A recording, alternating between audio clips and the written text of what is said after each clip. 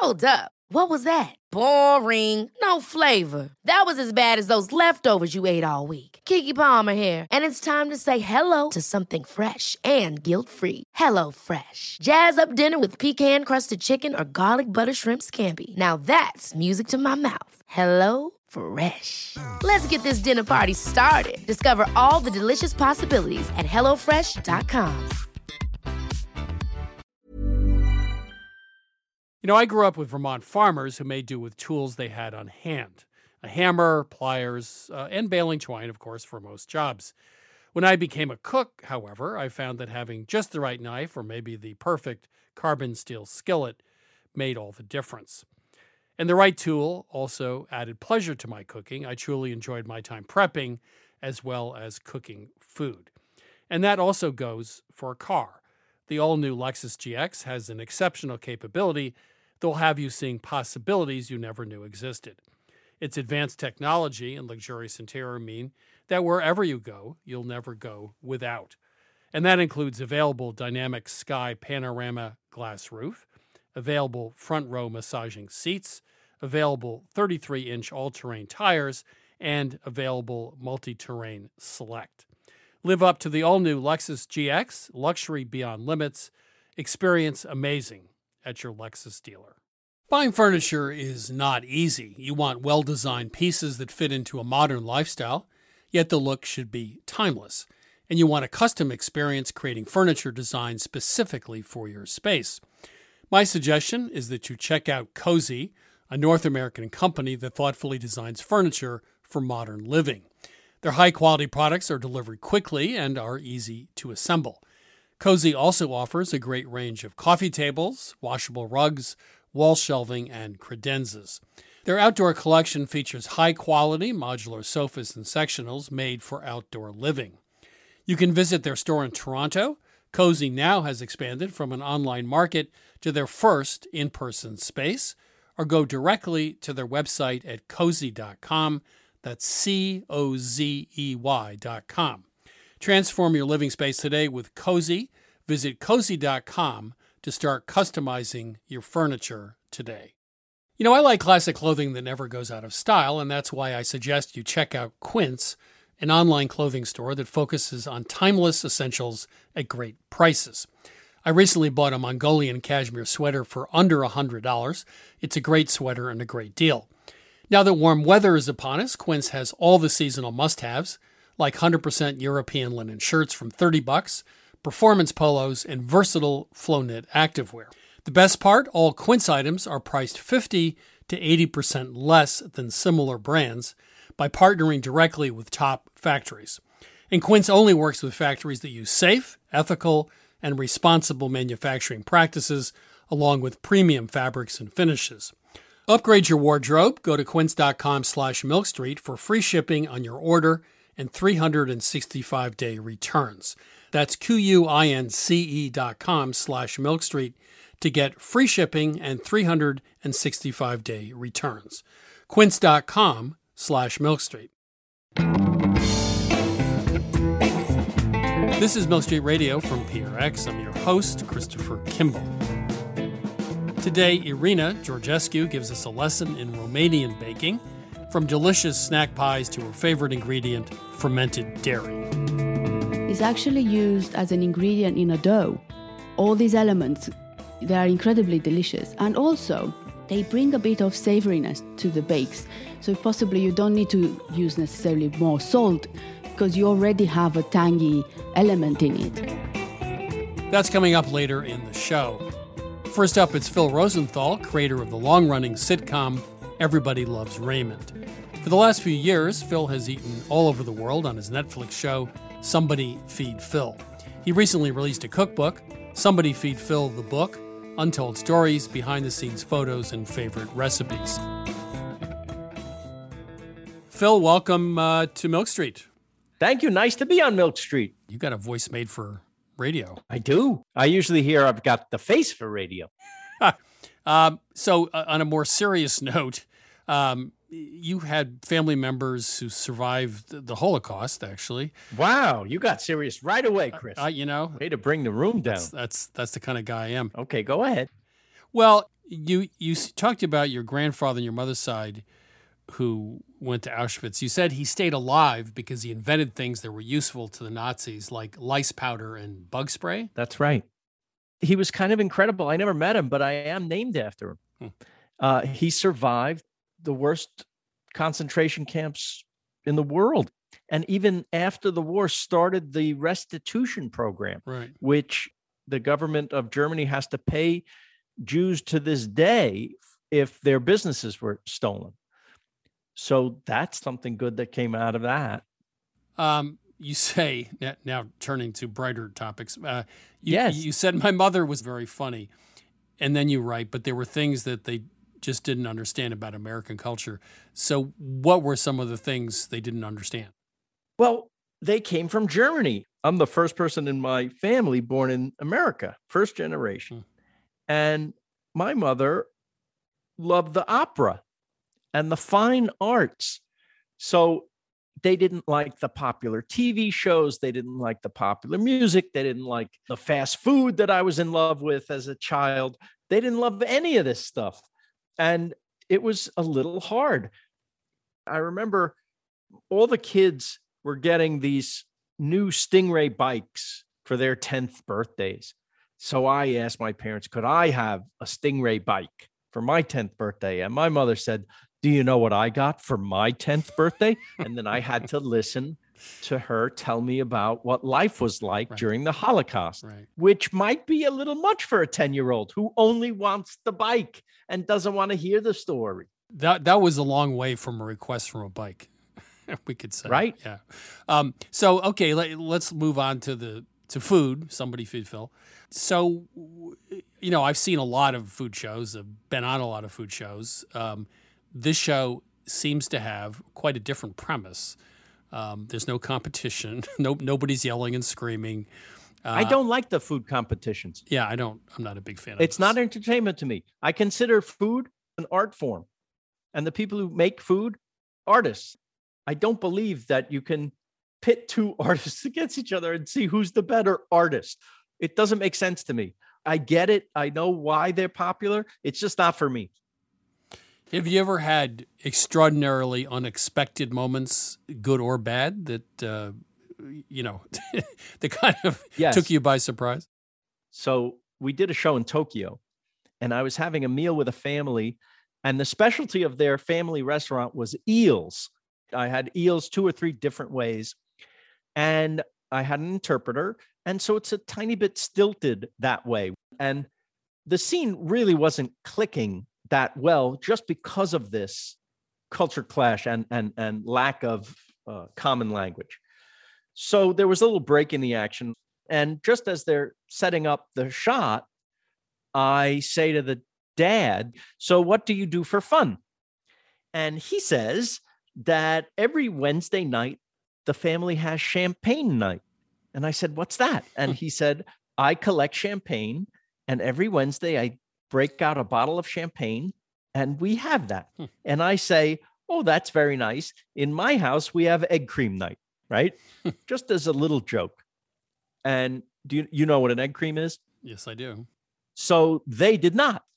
And I turned to the crew and I said, oh my God, I wish I could make these people egg creams right now. And they said, Phil, we're not in the jungle. We're in Tokyo. There's a convenience store across the street.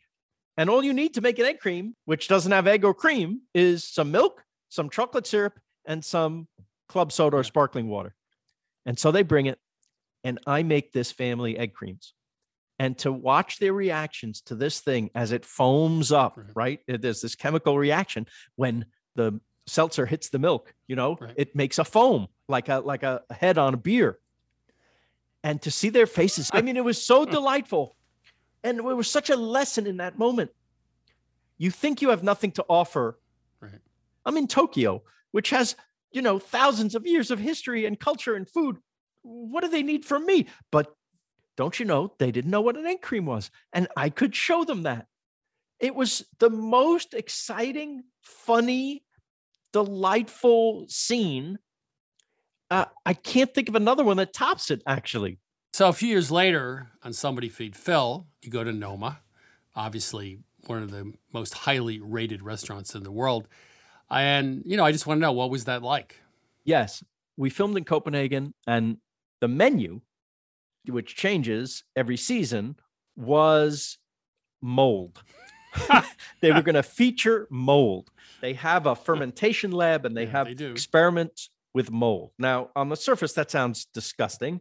But when you realize that that's what blue cheese is, right, that's what a lot of stuff is, these are artists / scientists / brilliant chefs. So I'm in. I'm going to taste it. How was the moldy asparagus that was completely white? It was like there was a white cheese on the asparagus. If you didn't use the word mold, you'd say this was a cheese sauce. What did you learn about TV or about entertainment from doing Everybody Loves Raymond? Were there things you learned over the course of that really have affected you now? First, how to tell a story. Beginning, middle, end. And the other most important thing was specificity. The more specific you are, it turns out, the more universal your story becomes. And that was... Can you give me an example of that? Yes. In the pilot episode of Everybody Loves Raymond, I needed to demonstrate how crazy Ray's parents were going to be. And so I borrowed from a chapter of my own life where I gave my parents, as a gift for a holiday, Fruit of the Month. The Fruit of the Month. Yeah, I like this story. Yeah. So I gave that to them, and they reacted as if I had sent them a box of plutonium. Listen, Ma, I wanted to talk to you about Deborah's birthday. Oh, my God, talking about birthdays. Your birthday gift to me finally came this morning. And did you know you sent me a box of pears? Yeah. From a place called Fruit of the Month? That's right. How are they? Oh, they're very nice pears. But there's so many of them. There are over a dozen pears. What am I supposed to do with all those pears? Well, I think you're supposed to eat them, Ma. Myself? You and Dad and Robert. How many pears can Robert eat? Oh, please. Look, I appreciate the thought, Raymond, but please, don't ever send us any more food again, okay? Thanks, darling. Well, another box is coming next month. What? More pears? No, it's a different fruit every month. Every month? Yes, that's why they call it Fruit of the Month Club. It's a club? Oh my God, what am I going to do with all this fruit? Well, most people like it, Ma. You share it with all your friends. Which friends? I don't know. Lee and Stan. Lee and Stan buy their own fruit. Give it away. Why did you do this to me? God. I can't talk. There's too much fruit in the house. I love that. I love that sentence. I can't talk anymore. There's too much fruit. I thought I was demonstrating how crazy Ray's parents were going to be. But what I didn't realize was that your parents are crazy too. And it may not be about Fruit of the Month, but your family has the equivalent of that. Yes, we do. And so I've tried to take all those elements that I learned about from making a sitcom, and now they're in Somebody Feed Phil. They're now in the service of everything else I love in life besides show business, which is family, friends, food, travel, and laughs. Phil, it's really been fun. It's been a great pleasure, thank thank you for being on the show. For me as well. Thank you, Chris. That was Phil Rosenthal. His new book is called Somebody Feed Phil, the book.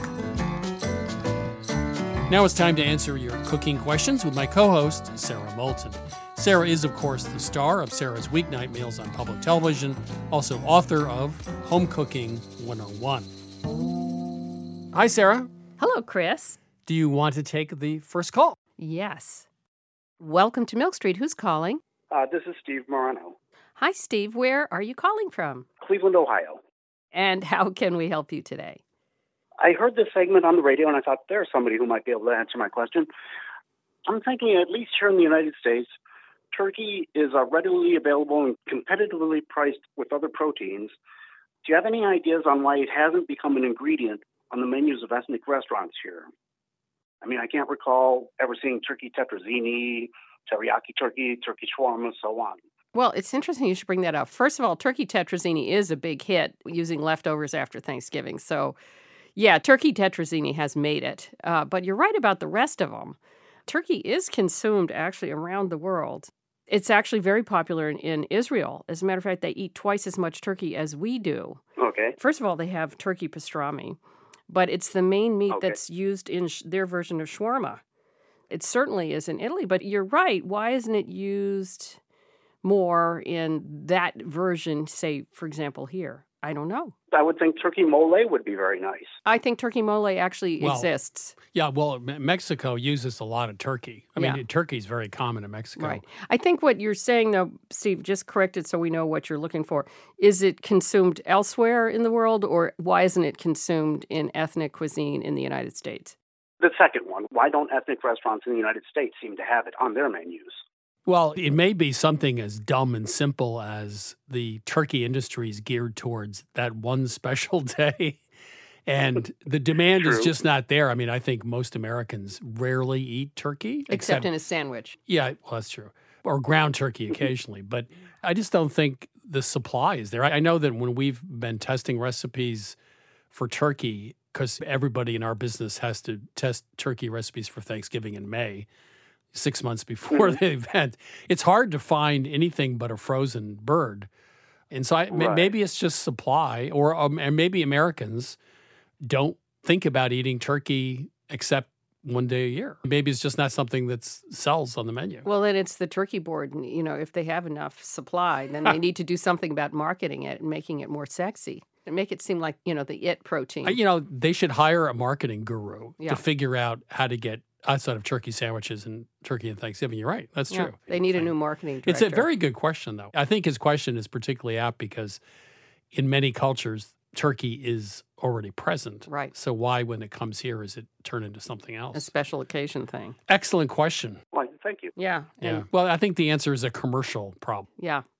Anyway, thanks for calling. Yes, thanks, Steve. All right. My pleasure. Take care. Bye-bye. This is Milk Street Radio. If you need help with dinner, give us a call anytime. That number, 855-426-9843. One more time, 855-426-9843. Or email us at questions@milkstreetradio.com. Welcome to Milk Street. Who's calling? Hi, my name is Jody, and I'm calling from Columbus, Ohio. I have a question today about silicone spatulas. Okay. I'm an avid gardener. I love to cook. I grow a lot of my own produce and like to preserve and pickle it. I also like to make my own mayonnaise, salad dressings, yogurt. And so I have a menagerie of mason jars in my refrigerator. Okay. And when it gets to the end of the jar, I love to use a silicone spatula to scrape out every little morsel that I can. Yeah. Unfortunately, we adopted a kitten, and she has this syndrome that makes her anxious, and she likes to chew on silicone and has eaten many spatulas and ended up at the vet many times. And so we now are living with no silicone spatulas. You get absolutely first prize for the most interesting kitchen problem, the cat who eats silicone spatulas. This is called real life in the kitchen, right? The stuff we all deal with. Well, I think they used to make spatulas out of rubber at one time instead of silicone. So I think you can still maybe find those. What They're I not use as flexible though, so they don't. Oh, no, they're not. Get into all that. There are lots of, small companies who make these gorgeous wooden spatulas and spoons and things, and they would actually get into the bottom of a jar and do a really great job of getting stuff out.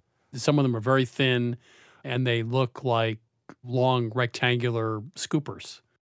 My husband actually went to World Market and bought me a collection of wooden spatulas, and I actually have them in the car to return them, but maybe I should get them out and try them because I just looked at them and same as the rubber, it was just like, they're just not going to do it, but I can try.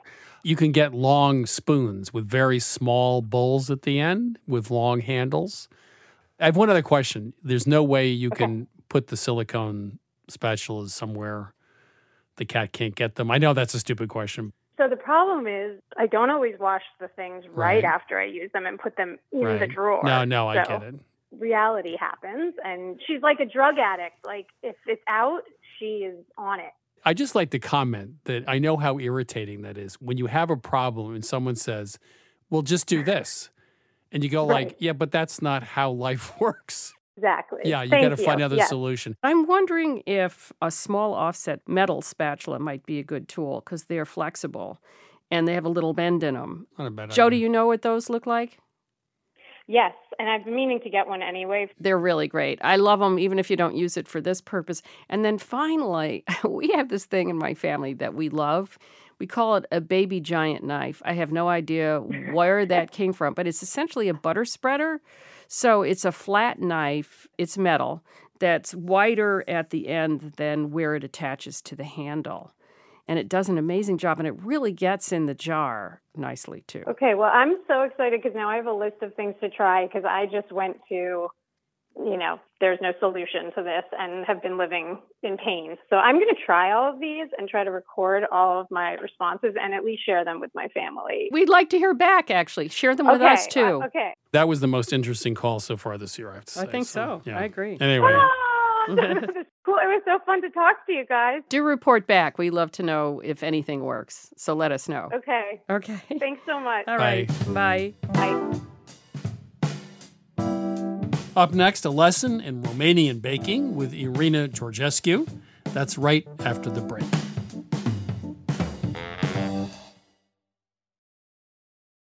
I'm Christopher Kimball, and now here's a word from our friends at Allagash Brewing Company, who love food as much as we do here at Milk Street. Hi, this is Jason Perkins. I'm the brewmaster at Allagash, and I've been making Allagash White in Portland, Maine since 1999. So a white beer is a very old style of beer. Traditionally, it was brewed with spices of some type, typically coriander and orange peel. And I think one of the things that makes Allagash White distinctive and different is the rare combination of complexity and drinkability. And it's sometimes remarkable to stop and realize that I never get tired of it. I'll open a can or I'll pour a glass and the first sip and I'm like, man, this beer is good. There are a lot of different ways that folks can enjoy an Allagash White, and here are some of the examples of what folks here at the brewery like to do.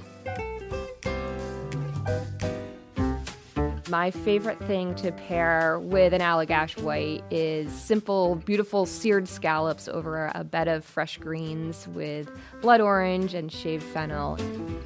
My favorite would probably have to be like an Italian or a hoagie, capicola, pickled vegetables, crusty bread.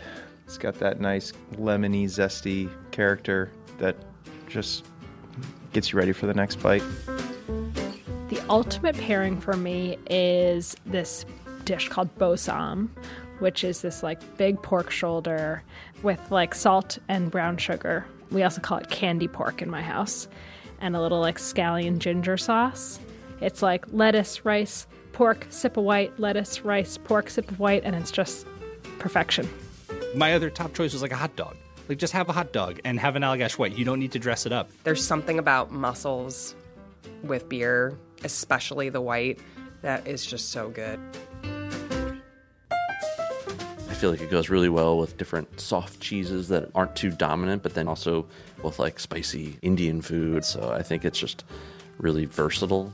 I could imagine something like lemon meringue pie. That would be really nice. Pairing Allagash White with carrot cake is a thing of beauty. This maybe sounds really boring, but pepperoni pizza. I feel like after a long week, having a nice warm pepperoni pizza and a cold Allagash White is just you made it. You did your week. You deserve this pizza. You deserve this beer. It's perfect in summer. It's perfect in winter. I haven't really found a flavor that I don't think works really well with Allagash White. Yeah, so not only do I drink it while I cook, I often cook with it. So if I'm creating some kind of stew, I'll add a little bit of Allagash White to it. A lot of people use Allagash White in a fried fish batter. Anywhere where you can add a spritz of lemon or a spritz of lime, that could be the beer. We are very food-minded here at Allagash, obviously. And I think because of that, Allagash White is kind of subtle in a way that not all beers are. And I think that makes it very food friendly. I think it tends to unlock qualities in the food that you otherwise wouldn't necessarily notice. Like it's not too hoppy or it's not too sweet, so it sits right in the middle and sort of brings the flavors of the dish to life. If you ask anyone here at Allagash, we're pretty much all stands for this beer. We love it so much because every time you have it, you pick up something new. Every time you come back to it, you're reminded like, oh wow, yeah, that's really good. This is Jason Perkins again. Just want to say thanks to everyone at Allagash for sharing. You can try Allagash White at home, too. Head to allagash.com/locator to find Allagash White near you. For 21 plus only, please drink responsibly. Allagash Brewing Company, Portland, Maine. This is Milk Street Radio. I'm your host, Christopher Kimball. Right now, I'm joined by Romanian food writer and cooking instructor, Irina Georgescu. Her latest book is called Tava, Eastern European Baking from Romania and Beyond. Irina, welcome to Milk Street. Thanks so much for having me. I was in Romania in 1971. I actually spent some time in Bucharest, was followed around by the secret police everywhere I went. But can we do a little history? Because I didn't realize how complicated it is and the fact there are all sorts of different cultures. So just give us a short, 60-second description of Romania, because it has very different sections and very different cultural backgrounds. Yes, of course. It has, as you said, a very diverse background. And if you look at the map, you can imagine the Carpathian Mountains. They just divided the country perhaps into two main sections. And Transylvania, on one part of the mountains, was for centuries under the Habsburg Empire, later on the Austro-Hungarian Empire. And if you cross the mountains in the other direction, you had the Ottoman Empire. So I think, in a nutshell, this tells you a lot about what happened in Romania from this historic point of view. So after World War II, Romania was under a communist regime. Then the 70s and 80s, it was a dictatorship. So the question is, did that affect the cooking? What was going on in the kitchens? I think at the beginning, perhaps not. But then later on, the 70s and the 80s were really, really bad. We didn't have access to main staple ingredients. Everything was rationed. Right. We had to queue to get our weekly rations or, to have oil and butter and flour. And, we possibly never thought of baking cake, with eggs and milk and all of these ingredients at the same time, because we didn't have them. And also affected, let's say, professional pastry chefs. I mean, in pastry shops, you weren't necessarily able to get very good quality cakes, for instance, because they didn't have access to the staple ingredients. So very often, for instance, instead of putting cocoa powder in batter, you just made a very dark sugar syrup and brushed with that different cakes to kind of get the color of cocoa powder in it or something.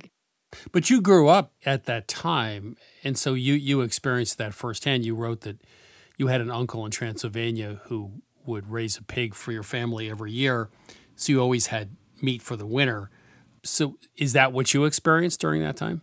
Yes, absolutely. And coming back from school, for instance, if I knew that someone was queuing to get something, I was right there in the queue. And then mom would know that she should look for me somewhere around the shops or something to find me queuing for something, whatever that was, meat or butter or something. Usually meat, but, So, yes, we had our uncle in Transylvania used to rear a pig for us. And that pig actually fed us used to feed us for 6 months almost. So let's talk about your latest book, Tava. What does it mean and what is it about? Tava means tray in Romanian. A baking tray where you can put in the oven and bake a cake, or a serving tray where you can serve, when we have guests, we bring the confitures out and the jams and the cakes and the Turkish coffee, and we put them all on a tray. So in a way, looking at that tray, looking at the bakes on that tray, by looking at that, you can tell the story and the history of the whole country and of the cuisine. And this is what I wanted to do in my book, to bring everything in one book, on one tray, basically. Everything that we bake in Romania, whether it is a little German or a little Armenian or a little Jewish, all these dishes, even if they are so diverse, they come together in one cuisine. A few ingredient notes. A lot of fermented dairy gets used. You have very unique apples, very different than what we have, Gala, Fiji, in our markets. And you also, walnuts, I guess, are used a lot. Anything else in the ingredient list that's unique to Romania or maybe a little different than an American cook would expect? Well, I think that the fermented dairy is an important element that you mentioned, and it's not only served as a filling or as something next to a certain dish. It's actually used as an ingredient in a dough.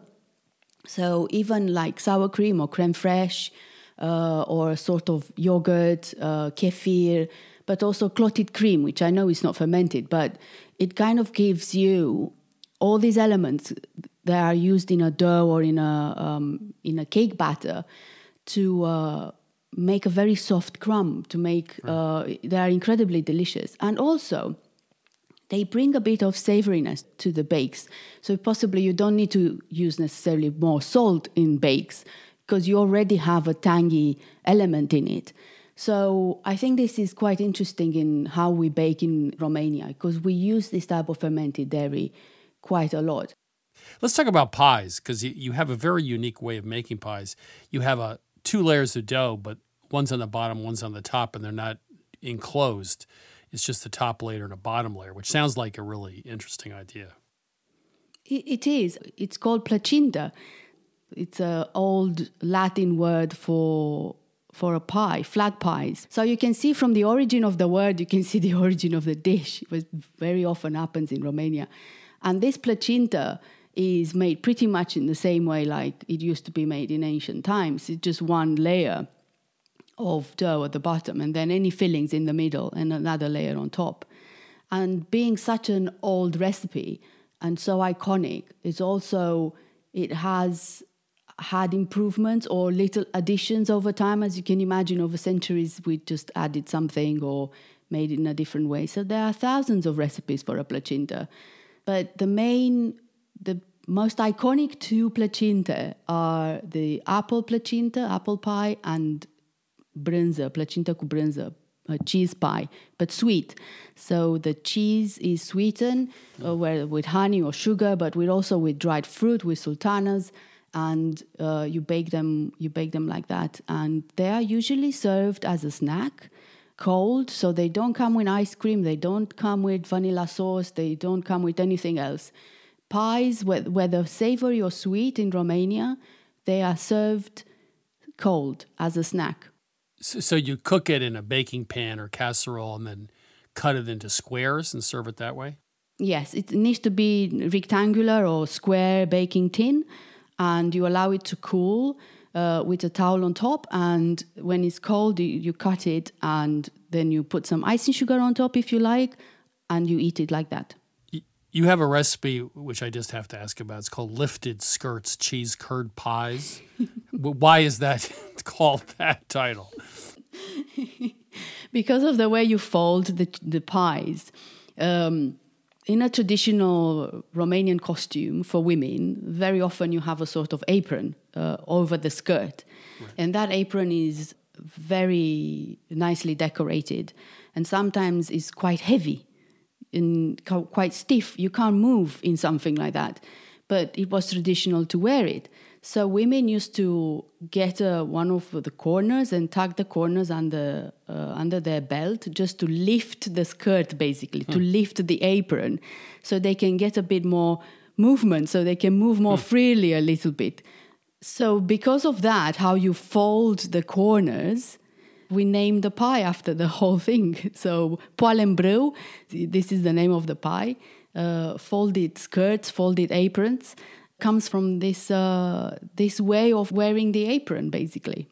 So as a baker in the Romanian tradition, are there a couple of things you do or Romanians do in the kitchen that we don't do here that you think are interesting, better, something that we should add to repertoire? In other words, if I sat down with your book, are there a couple of recipes in that book that are things you'd say, look, you really need to know how to do this because it'll completely change the way you think about cooking?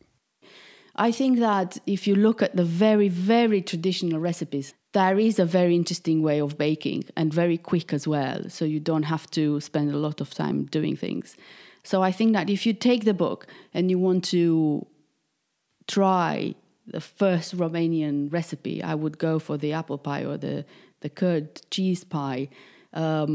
One of our iconic recipes. But throughout the book, there is also something interesting. I mean, look at the rice pudding I have in there. I serve it with the vanilla sauce.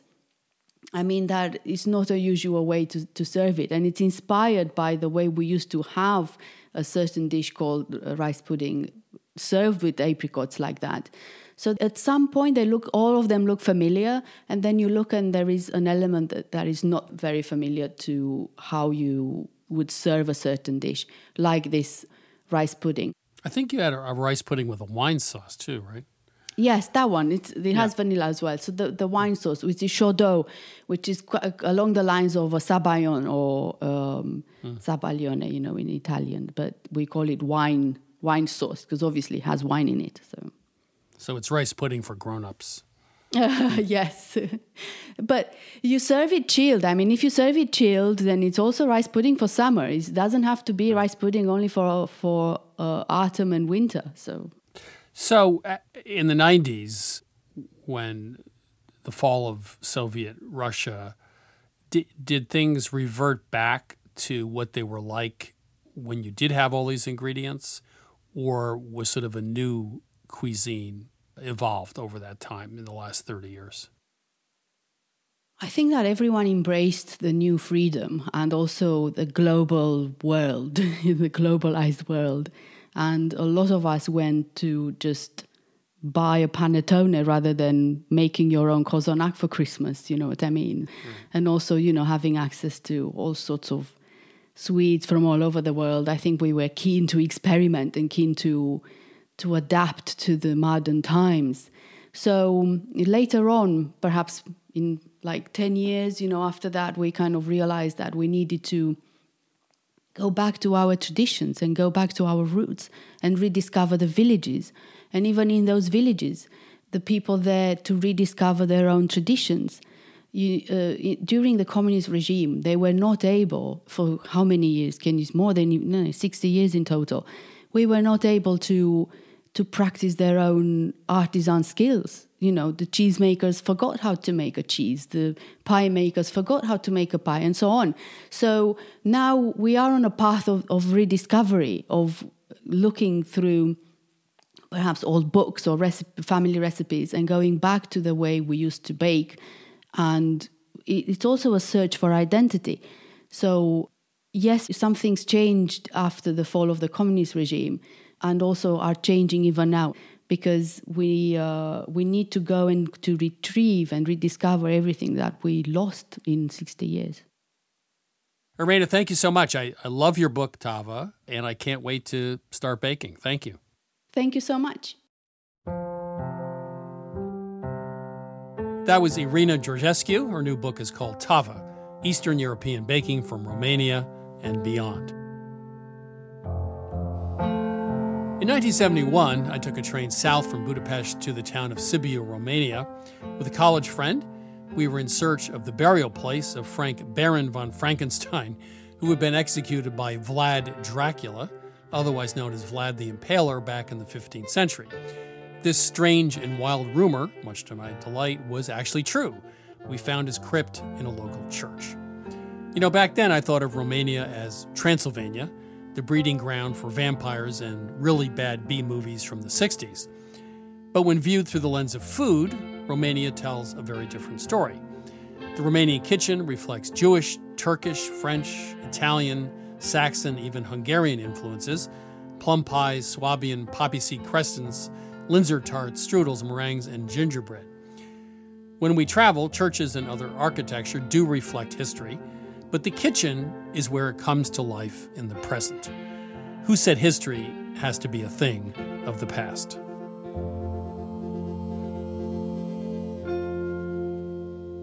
You're listening to Milk Street Radio. Now let's chat with Sam Foer about this week's recipe, Colombian cheese puffs.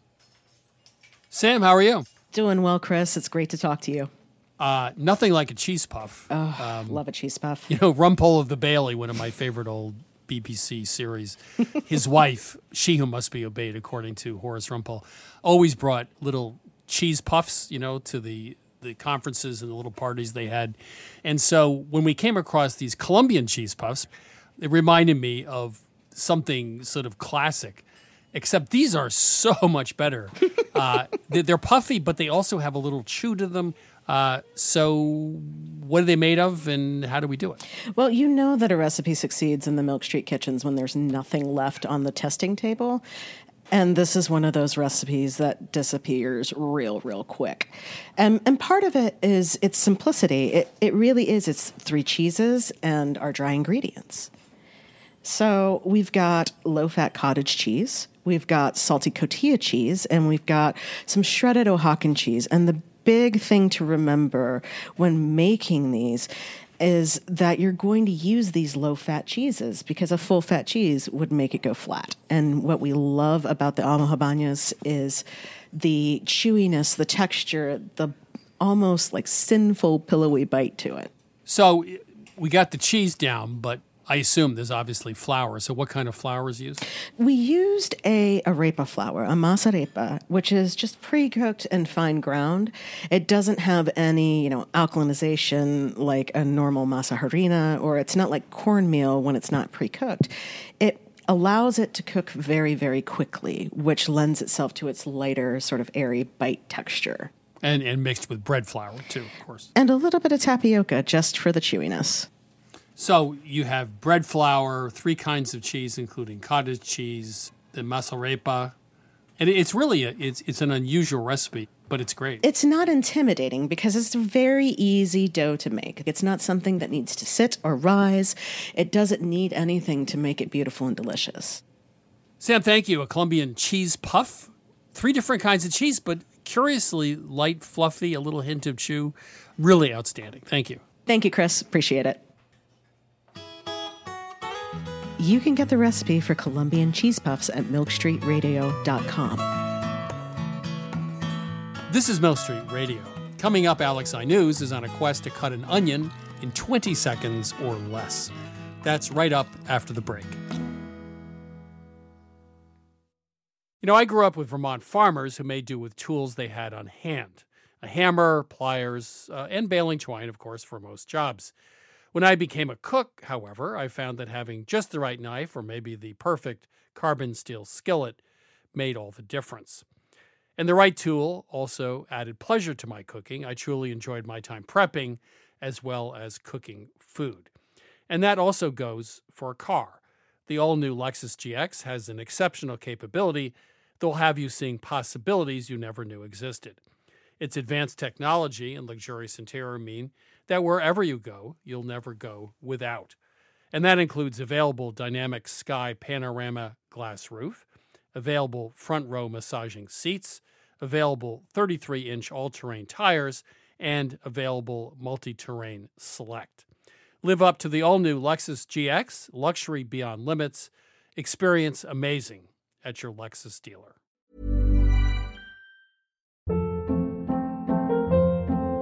Hold up. What was that? Boring. No flavor. That was as bad as those leftovers you ate all week. Keke Palmer here, and it's time to say hello to something fresh and guilt-free. HelloFresh. Jazz up dinner with pecan-crusted chicken or garlic butter shrimp scampi. Now that's music to my mouth. HelloFresh. Let's get this dinner party started. Discover all the delicious possibilities at HelloFresh.com.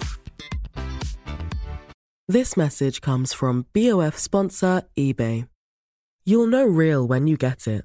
It'll say eBay Authenticity Guarantee. And you'll feel it. Maybe it's a head-turning handbag, a watch that says it all, jewelry that makes you look like the gem, or sneakers and streetwear so fresh every step feels fly. eBay gets it. So look for the blue check mark next to that thing you love and be confident that every inch, stitch, sole, and logo is checked by experts. With eBay Authenticity Guarantee, you can trust that feeling of real is always in reach. Ensure your next purchase is the real deal. Visit eBay.com for terms. Hi, I'm Daniel, founder of Pretty Litter. Cats and cat owners deserve better than any old-fashioned litter. That's why I teamed up with scientists and veterinarians to create Pretty Litter. Its innovative crystal formula has superior odor control and weighs up to 80% less than clay litter. Pretty Litter even monitors health by changing colors to help detect early signs of potential illness. It's the world's smartest kitty litter. Go to prettylitter.com and use code ACAST for 20% off your first order and a free cat toy. Terms and conditions apply. See site for details. Mom deserves the best, and there's no better place to shop for Mother's Day than Whole Foods Market. They're your destination for unbeatable savings, from premium gifts to show-stopping flowers and irresistible desserts. Start by saving 33% with Prime on all body care and candles. Then get a 15-stem bunch of tulips for just $9.99 each with Prime. Round out Mom's menu with festive rosé, irresistible berry chantilly cake, and more special treats. Come celebrate Mother's Day at Whole Foods Market.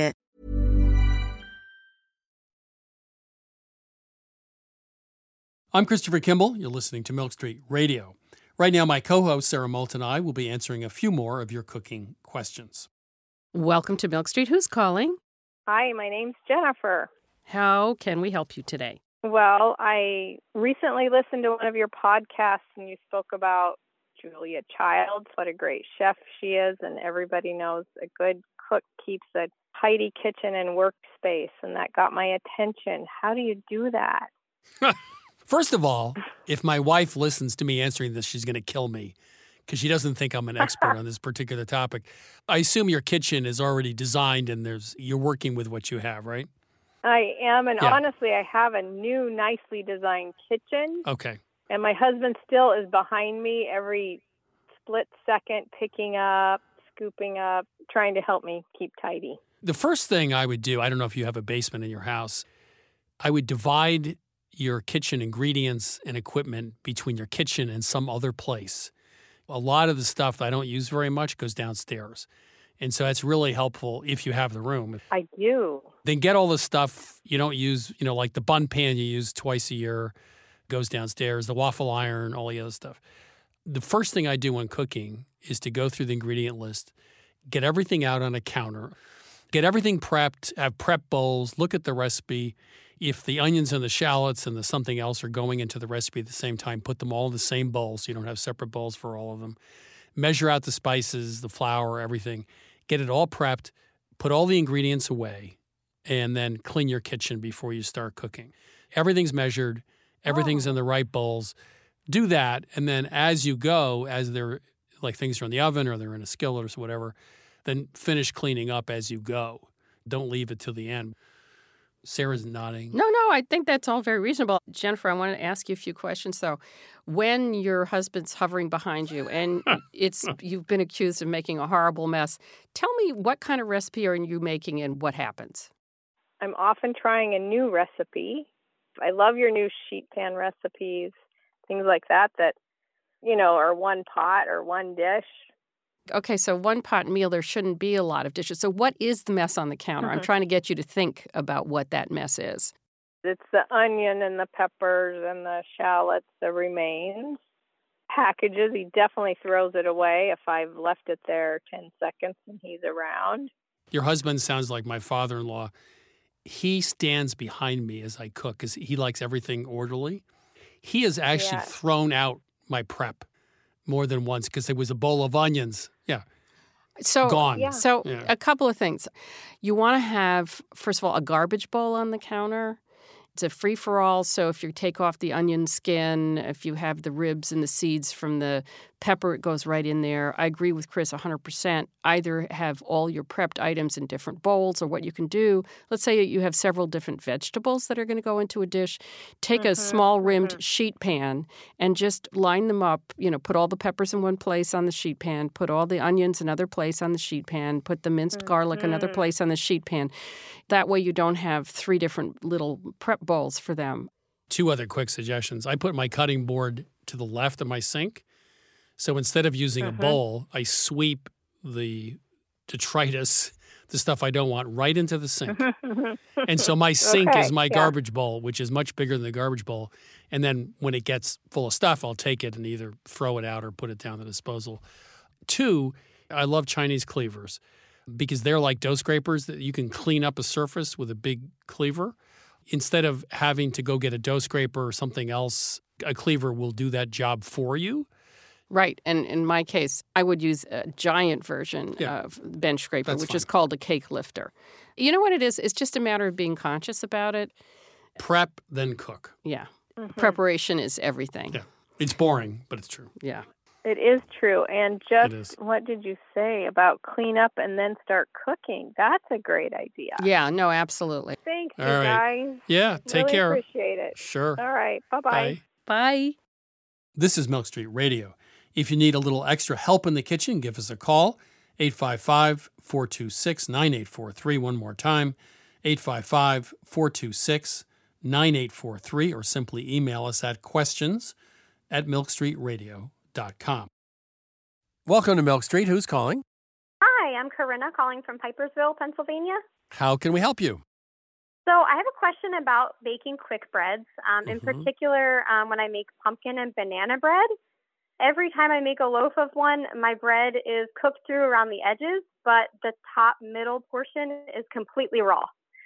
I don't want to keep baking it, so I just take it out and then scoop out all the underbaked portion, but that's really sad. So I need to know what I'm doing wrong. Wait a minute. So you take it out and you scoop out the center? Well, because I know that the sides are cooked, and I don't want to keep baking it and overbake the sides. Well, that's one solution, I have to say. I have 2 questions. What temperature are you using in the oven? 350, 375? For the pumpkin bread recipe, it's 350, and the banana bread recipe I use is 325. Okay, and what kind of pan? Dark colored, light colored? They're like a gold nonstick pan. Let's put pumpkin aside for a second. Pumpkin's more difficult. But with the banana bread, I don't quite understand why that's not working. How many bananas? You have 3, 4 bananas in there?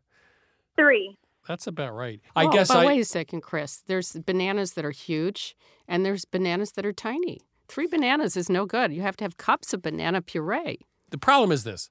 She has 2 different recipes. She has a pumpkin bread recipe and a banana bread recipe. The fact that both of them end up with the same problem, they both end up undercooked, then the obvious answer is your oven's too hot. I would reduce the oven by at least 25 degrees, probably 50 degrees, because you're overcooking the outside before the inside is done. And if you have 2 totally different recipes, both with the same problem, it's really got to be oven heat. And the light-colored pan is right, because a darker pan would tend to overcook the outside before the inside's done. Now, Sarah, I will turn this show over to you. I think you need a different recipe. Let's start with the banana bread because it's silly to say 3 bananas. You know how they differ. Yeah. I would find one that gives you volume. And as you know, the banana bread's better with a really, really ripe banana. As for the pumpkin, tell me what kind of pumpkin puree do you use? I actually roast and puree and freeze my own pumpkin. Oh. So it calls for a 15-ounce can. I still weigh out my 15 ounces, but probably not really the same. It's going to be much more watery than what you find in a can. Are you just using the big old sugar pumpkins? Most of the time I get the Blue Hubbard pumpkins. Either you could cook down the puree, but that's like a Vesuvius situation where you could be wearing some of it, over a low burner to try to dry it out and reduce some of the water. Sure. If there's some way you could figure out how to do that without killing yourself, that would be great. It's just not the same density. Guys, there's a rule in life. The simplest answer is usually the best. Yes. Your oven's too hot. But, I agree. Try a different banana bread recipe. I will. And we will call you back. Thank you so much. Yeah, it's great to talk to you. All right, okay, Karina. that sounds great. Thank you. Okay. All right, bye-bye. Bye. You're listening to Milk Street Radio. Next up, let's check in with our Paris correspondent, Alex Inuz. Alex, what's up in Paris this week? All is good in Paris apart from one thing. I was cutting onions the other day and I was looking at my speed and it feels like I'm stagnating. It feels like I'm not growing anymore. It feels like I might not be the cook that I advertise on YouTube. The problem is I usually take about 30 seconds to turn an onion into chopped pieces. Now, you think about all the onions I have to cook for all the recipes that I make. I'm wasting a lot of time by not being faster. I know what's going on. You're entering a midlife crisis, and self-doubt is creeping in between your ears. That is scary. You see through me like a glass, basically. You got to be careful. This is bad. You got to stop this stuff right now. Anyway, it's too late. I already went the journey. So right. I try to improve this onion cutting speed. Okay. Well, bad news. No matter how hard I tried, I couldn't get lower than 25 seconds. Now, I had this lightning. I thought about a book I read recently written by James Clear, and the book is called Atomic Habits. I don't know if you're familiar with that. No, I'm not. So it's an amazing book that tells people about the 1% principle, like small changes makes for powerful changes in life. But in there is a very specific chapter about the British coach called Dave Brailsford, who, in the past, turned the British bike team from absolute loser into absolute winners by just doing super, super small changes to their lifestyle, their training. So in other words, he got them to chop an onion in 15 seconds, and that's how they won? Not yet.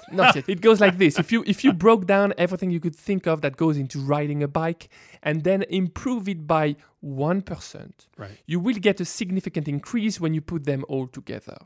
I thought, that's amazing, and that is exactly what I'm going to try to apply to cutting an onion faster. So I did what it did with the bikes and the aerodynamic suits and the new tires, but for a cook. So I changed the knife that I use for a sharper one, a longer one, a Japanese blade. I was already faster with just doing this. Okay. I got rid of some unnecessary move. You know, when you're cutting an onion, you do a series of horizontal and vertical cuts. But I feel like when you do the horizontal cut, I don't feel like it's helping so much. You know what? That's interesting, because I gave up on the horizontal cut about 2 years ago because onions are layered already. And it increases speed tremendously, right? Yeah, I think so. It's like it doesn't make no difference for a home cook. So I got rid of this. Then I swapped my flimsy cutting board for like a big butcher block, which is not moving anywhere. So there's more stability. And then I put an apron on, because when I've got an apron on, it feels like I'm down for business. All this got me faster, but it didn't get me like really, really fast. I couldn't get, for example, below 20 seconds. I feel like I was still hitting a wall. And then I remember that story of the British coach. He did the expected, the bikes, the suits, the tires, but he also did the unexpected. I love that story. He said, I'm going to buy each member of that team a memory foam pillow so you guys can sleep better. And if you sleep better, you're going to be faster on bikes. Then he did a benchmark on all the massage gels for recovering faster. He went into some details that may seem stupid, but when you add them all together, these tiny little details made a difference. So I thought, okay, I'm game. I'm going to do this. The first move that I did, I went to an optician down the road and I said, can you clean my glasses with your ultrasonic bath? They've got a special bath that cleans the glasses like crystal clear. So they did that. And with super clear glasses, I thought, I'm going to be faster because I'm going to see things better. Then I borrowed from a friend of mine, a musician, a metronome. And I started practicing the rhythm at which I should be cutting an onion if I want to be below 20 seconds. And another thing that I did, I took that big butcher block that I use for stability, and that has been helping me a lot.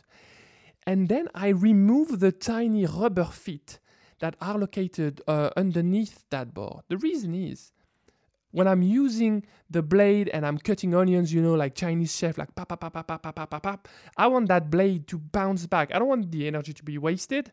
So I got rid of these rubber feet. Then I did something that shouldn't be taken lightly, and I would never advise somebody to do this, but I'm still a chef, so I did this in a very careful way, but I trained with a blindfold on. I had obviously, you know, a glove to protect my hand, so don't worry. So blindfold, okay, good. The idea was to try and not rely too much on my eyes. Right. I need to feel this instead of watch this. I also use an industrial fan that I pointed at my workstation to get rid of the onion fumes that were making me cry. I took all this and I was able to go below 20 seconds. My end time was 19 seconds, 59. And I thought, that's crazy. I shaved off 10 seconds in one day. It just shows that progress, especially in the kitchen, can be tiny, but it still matters. It's still substantial, I feel. But here's the question, Alex, are you happier in the kitchen? I will never be happy. Okay, that's what I thought. I'm faster, but I'm still not satisfied. Alex, I knows from 30 seconds to 19. Maybe it's a new world record. Thank you very much. Thank you so much, man. That was YouTube host Alex Aynouz. He's also the author of Just a French Guy Cooking. That's it for today. You can find all of our episodes on Apple Podcasts or wherever you get your podcasts. To explore Milk Street and everything we have to offer, please go to 177milkstreet.com. There you can download our recipes, watch our television show, and learn about our latest cookbook, Cook What You Have, Make a Meal Out of Almost Anything. You can also find us on Facebook at Christopher Kimball's Milk Street, on Instagram and Twitter at 177 Milk Street. We'll be back next week with more food stories and cooking questions, and thanks as always for listening.